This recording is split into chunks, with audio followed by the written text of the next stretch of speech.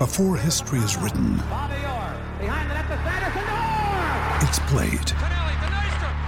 Before it's frozen in time, it's fought one shift at a time. Before it's etched in silver, it's carved in ice. What happens next will last forever. The Stanley Cup Final on ABC and ESPN Plus begins Saturday. Really well over the last stretch, not just tonight, and it's nice to see him get rewarded because he's a guy that comes, battles each and every day, plays the right way each and every night, and it's great to see him get rewarded for his effort.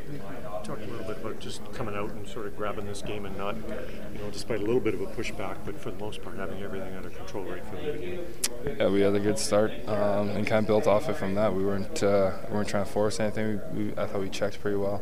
They had their chances. You're going to give up chances at some point in the game, but Smitty made some huge saves at some in some timely manners, and it was a good solid win throw for us. Up to this point, you started so good, and you guys dipped for quite a while there. You've righted the ship. How do you feel overall about your game, where it's at heading into this break, and kind of the journey the season's been so far? Yeah, it's a season. It's a roller coaster. Never seen one go in a straight line. Never seen one just go in a straight upward trajectory. So for us, we've ridden the roller coaster a little bit, but there's no more time to take off now. Once we come back, it's you're playing almost every other day, and you guys see the standings and how tight it is. You can't take any nights off. What would you say about the bottom six tonight and the way that they really contributed to this win?